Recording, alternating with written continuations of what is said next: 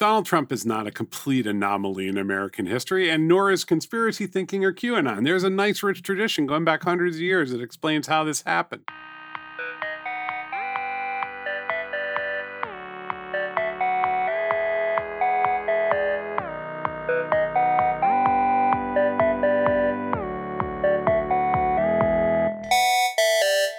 Hey, Rich. Hi, Paul. We are headed towards an election in America. So for those that are listening to us 6 to 8 years from now, because the archive will be considered one of the great intellectual endeavors in podcast history, it is 2020, and there is a general election, a presidential election in the United States coming up in about 70 days. 75 days, yeah. I'm going to tell you, I spend less time tweeting than I used to, but I still spend a lot of time reading Twitter. I want to see what's happening in the world at a very specific, Twitter isn't one thing happening in the world. It doesn't try to provide a viewpoint. It's just a fire hose of human anguish. And I've learned how to read that. I bookmark certain things. Anyway, look, I am watching previously healthy brains not function anymore on Twitter. I'm watching as we are getting closer to this very, very tense point and a very, very tense moment. After many months of pandemic, wildfires in California, I'm seeing reality is slipping for a lot of people. Not just a lot of people. You got, the president saying that QAnon folks are good people or good Americans and stuff like that. So it's just wild. And this has always been the risk that it's going to devolve into conspiracy, that we're always right on that edge. I have to be fully transparent here. For the first 30 years of my life, I ignored politics.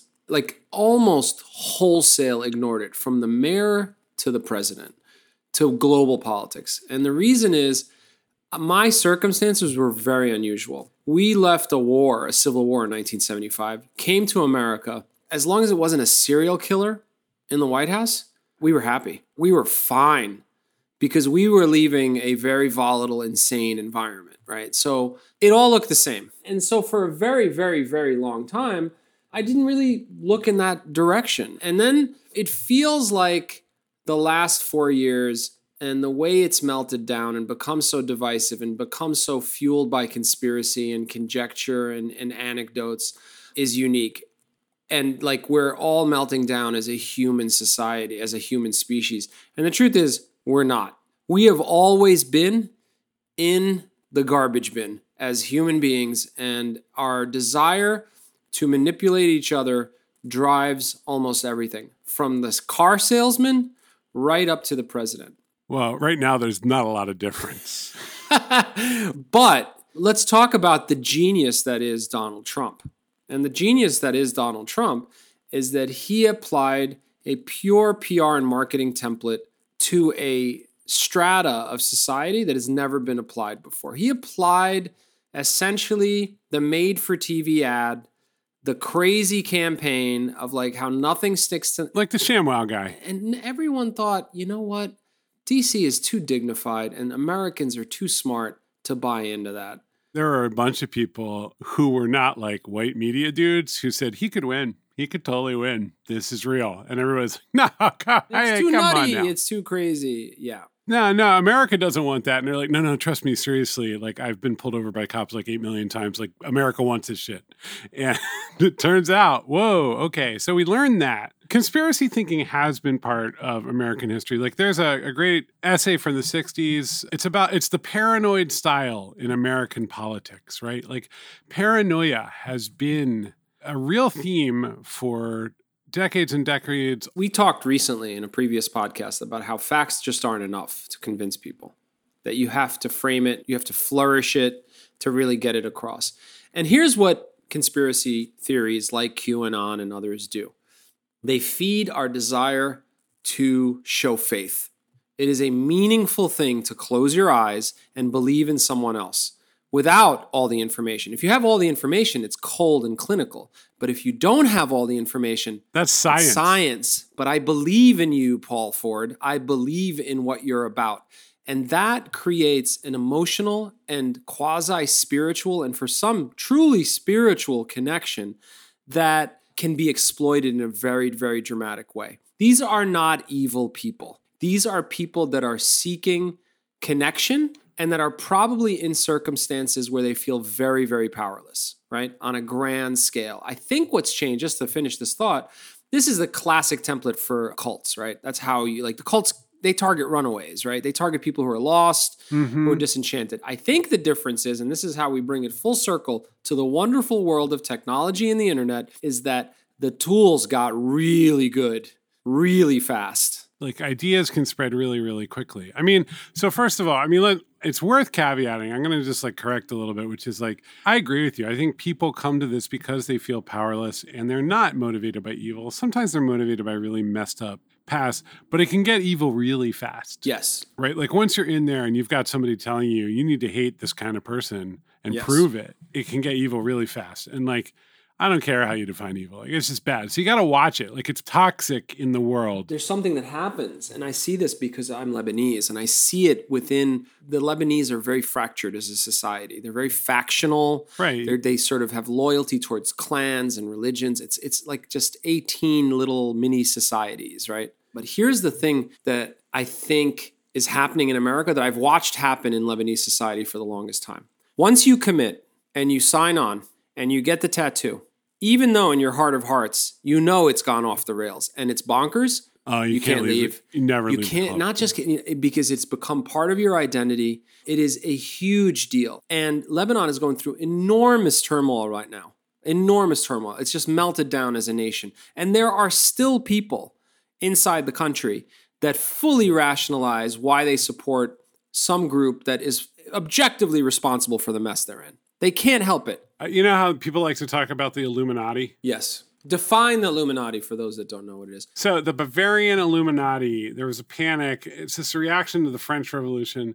This gets going in America in 1797. There's a book called Proofs of a Conspiracy Against All the Religions and Governments of Europe, carried out in secret meetings of Freemasons, Illuminati, and Reading Society. That's the name of the book? Did you just read the title of a book? That's the name of the book. That's a hell of a title. That's the title. And it's written by a scientist, right? So like, this is what you're up against. I remember in the late 90s, early 2000s, there was this big movement of like forward-thinking atheists who were going to cast off religion. And one of the great proponents is Richard Dawkins. And Dawkins, of course, is kind of an enemy of the particularly woke Twitter left because comes down very hard on Islam in a lot of basically kind of racist ways, feels racist to me at least. And a lot of people feel that way as well, right? So like it's in this circle where like people show up and they're like, science is going to get us out of this. And then they're saying stuff that you're like, I don't want to live in that world. There's no escape. So you've got this baseline. Like, you got to think about conspiracy thinking in America and in the world, but especially here because people are kind of self-taught a lot. It's like a substrate. It's like the weather or like soil. Like, you forget it's there, and then, like there's a lot of worms under you right now, but you don't think about all the worms. But if you reach in the ground, you'll be like, oh my God, there's worms everywhere. How long has this been going on? This is a great point. I think one of the things you're highlighting here is that you would think science would sort this out, but it doesn't feed the beast that people, when they want to put faith in something, to line things up in their minds and to explain what's going on in their lives, science it's just not fun. You ever pull up an abstract to a medical article? It doesn't really pull at the heartstrings. And then there's hundreds of years of history of things like, phrenology or eugenics. Then you'll find out that some legendary scientist you love and respect. I mean, one of my favorite, I'm not going to say who, but one of my favorite bands in college, like a band I loved. I was like, I haven't thought about them in a while. And I go and look at the lead singer-songwriter's Twitter feed, and it's like, oh, vaccines. Oh, we lost you. Gosh darn it, Paul. I've been a fan of Steely Dan's for such a long time, and I can't believe it. Oh, I know. I can't believe it. I know. Pedro the Lion is advocating nuclear holocaust. It's just terrible. So to bring it to tech, and I think it's worth talking about it in the context of technology, because I think, is there a moral / ethical / legal responsibility on behalf of these platforms that are capable of amplifying what used to be the crazy guy who held up a sign at the mall to millions of people? Yep. Are they responsible? And what you're seeing now as we record this podcast, Facebook, approximately 3 years late, is actively taking down QAnon posts and articles and this and that under a very sort of quasi-legal set of guidelines that they've put forward and whatnot. We didn't know what we built, right? We didn't know what we built.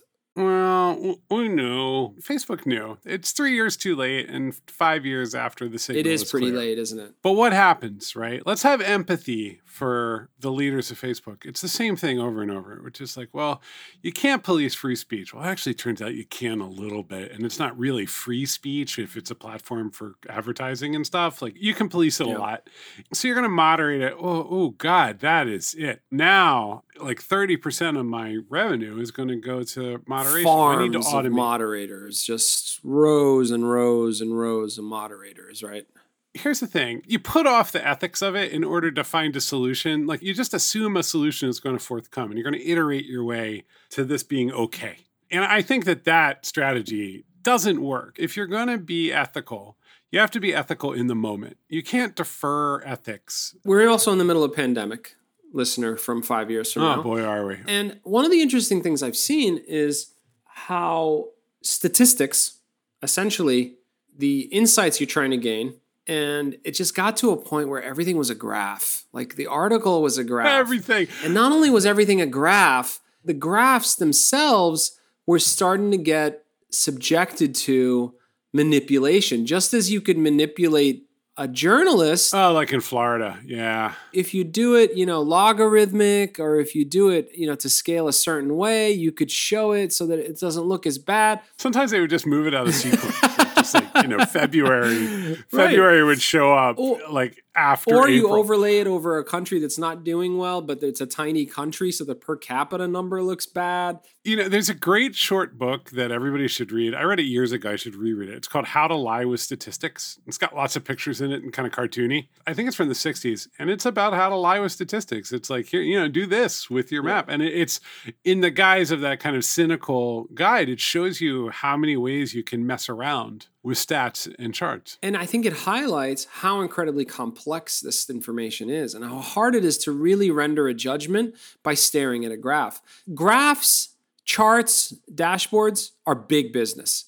Well, I'm torn, right? I'm to the point now where if I walk into a large enough business, like a really big enterprise, and they want to do something, and especially if they're talking to Postlight about doing something innovative, I go, okay, that sounds great. But I've seen a lot of those projects die on the vine because it's very hard to land something new and innovative inside of a big org. So I go, look, let's lead with the dashboard. Lead with the presentation and the metrics that you're going to use to measure that you're going to present up the chain to your boss. You're going to spend money on some outside vendor who, shouldn't be in the room in the first place. Damn it, we could have done this better ourselves, right? So that's us. That's Postlight. Don't try to force that through, and instead start the workshop with how will we measure success and what are the metrics? Because that's what your boss thinks about. Very senior people. I mean, it's catnip for them. Big decision makers love the dashboard. We're going to make one of 150 products that they are somehow connected to. Okay?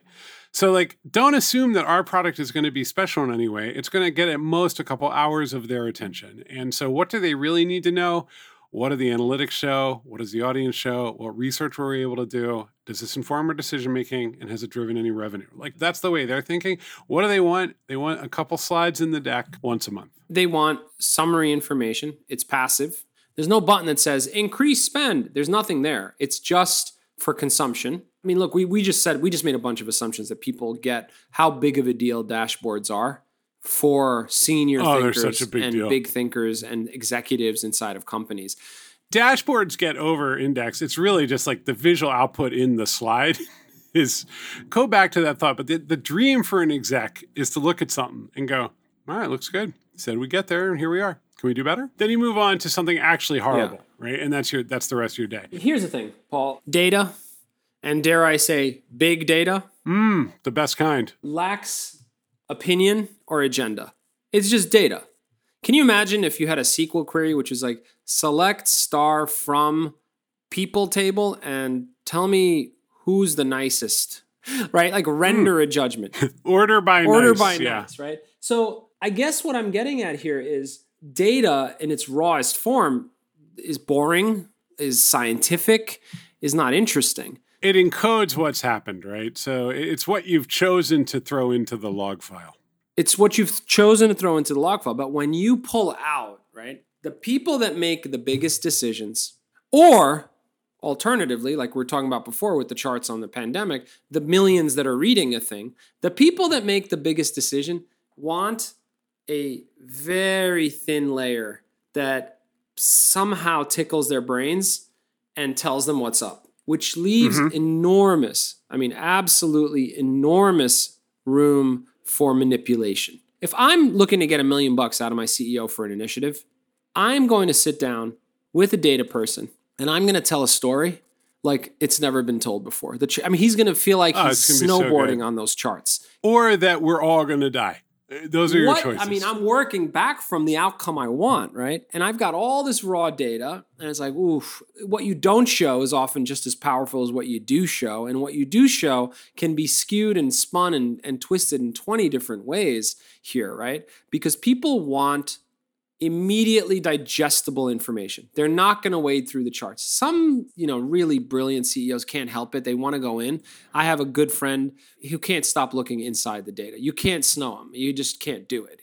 No, and I've been in meetings with someone who used to be a fund analyst recently, and they're like, what is this data? Where did it come from? What choices have been made in its presentation? And if you don't do that work ahead of time and present that, he'll make you go back and do it. You can't just show up. And I think, for executives, the really good ones can't help but peer in and say, where's the rest of it? I've done it. And I'm not a data person. I've done it. I'm like, I need to see, this doesn't tell me enough. This summary is, then usually the interrogation is through questions about what's inside. And if they can't answer it, then it falls short. We're in a funny spot too, because we build data-driven products, but our business is not at a scale where it can be particularly data-driven because we have, relatively big clients and maybe 20 of them rolling at any given time. And you can't extract a lot of statistical signal from that data set.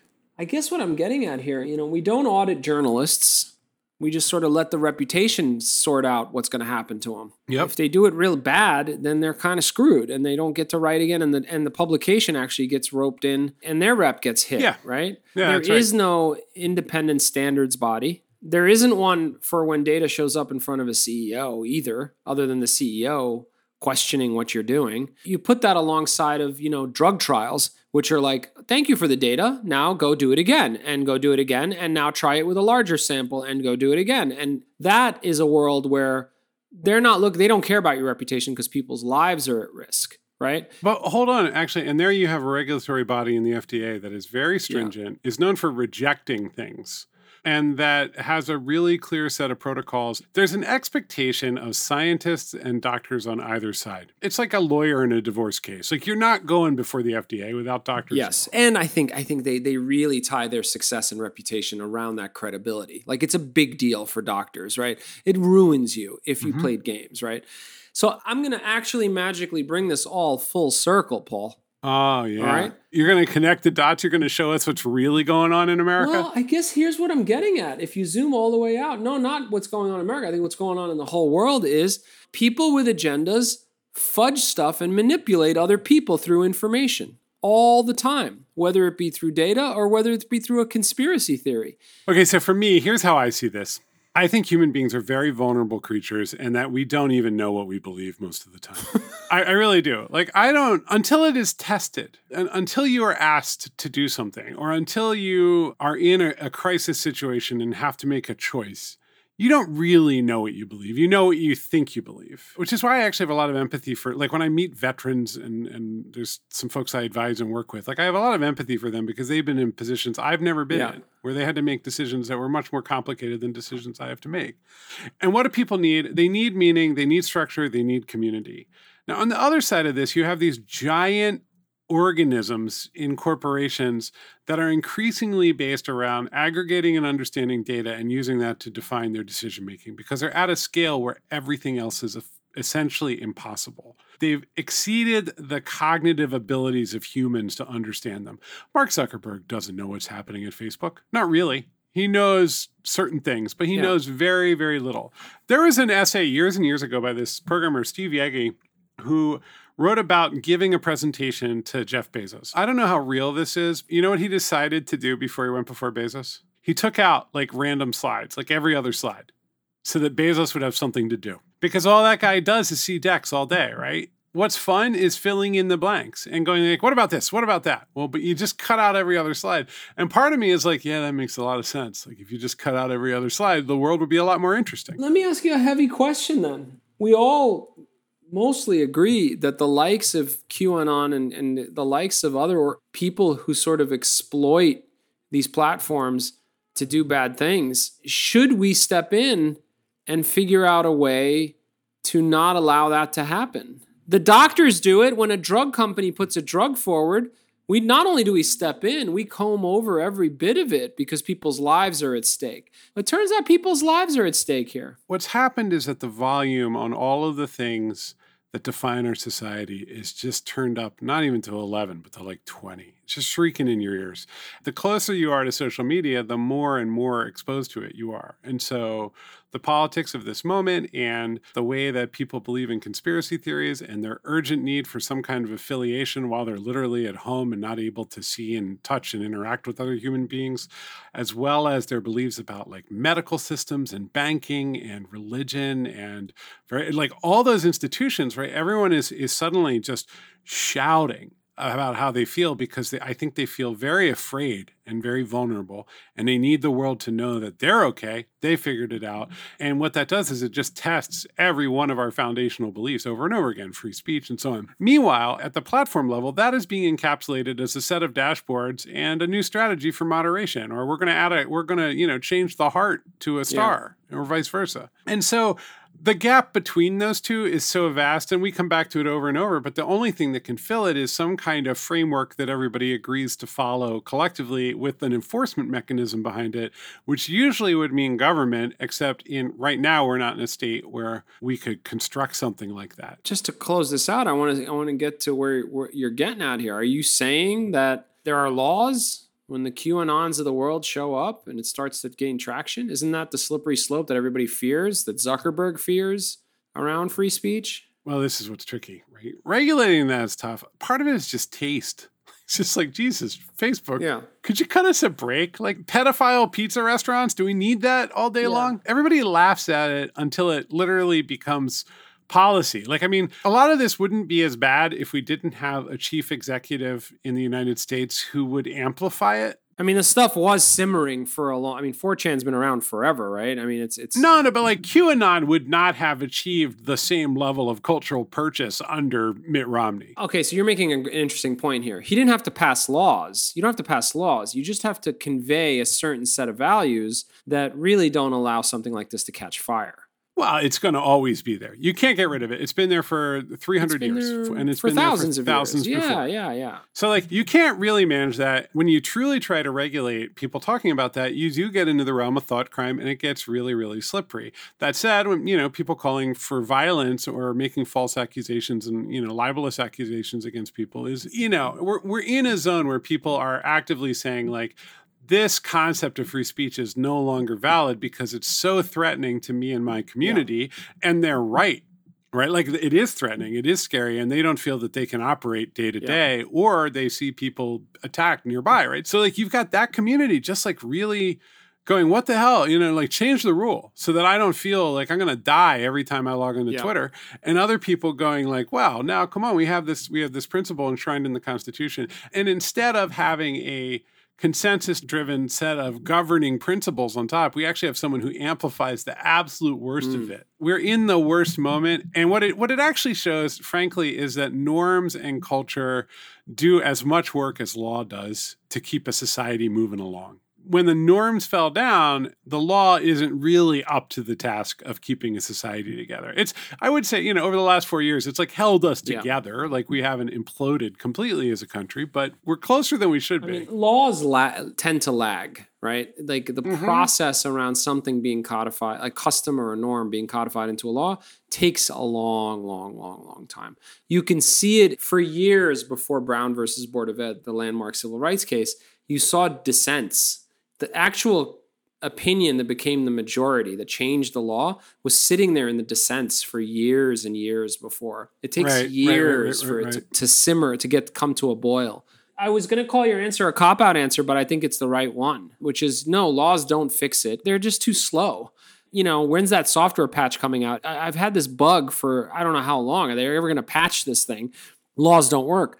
But I think the values that are conveyed at the top do, and the ones that manipulate, and we said this earlier in this podcast, it's a brilliant marketer and a brilliant PR person is playing with fire here. And I think that's how we got to where we got to. Yeah, and has been for years, and there's been literal death as a result, right? Like, I mean, this is, hopefully we get through this. But I mean, look, what are you going to do? I mean, I think all you can do is move forward. You cannot change the past. There are a lot of voices and a lot of signals about how to manage this. I don't think people are going to go build a lot more open community web platforms. I feel that I really there's don't. Not a lot of unclaimed land left, to be perfectly frank. I mean, there'll be something. I didn't expect TikTok to show up. There'll be more video. There'll be more stuff, but they'll be controlled by very large companies. They'll have pretty tight moderation and algorithmic selection loops. And increasingly, I think they'll be closed communities. And they might be closed to except for like 5,000 people. Like they might be pretty big.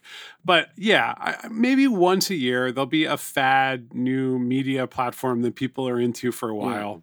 That's about video and includes a lot of teenagers dancing. But nobody wants to build the next Facebook, as far as I can tell. But if you do want to build the next Facebook, Paul, I gotta say, this podcast, if you plotted them all, it probably falls, it's an outlier, no doubt. But I'm glad we talked about this because I think it speaks to the implications of technology and the responsibility that comes with it. Look, all of this stuff is in the culture, built right in. But the platforms are absolutely accelerating it and enabling it in a lot of ways, right? And so, frankly, if you said, Paul, do you want to build the next Facebook, or do you want to build a really useful software as a service tool that could help, communities? I'm going for number 2.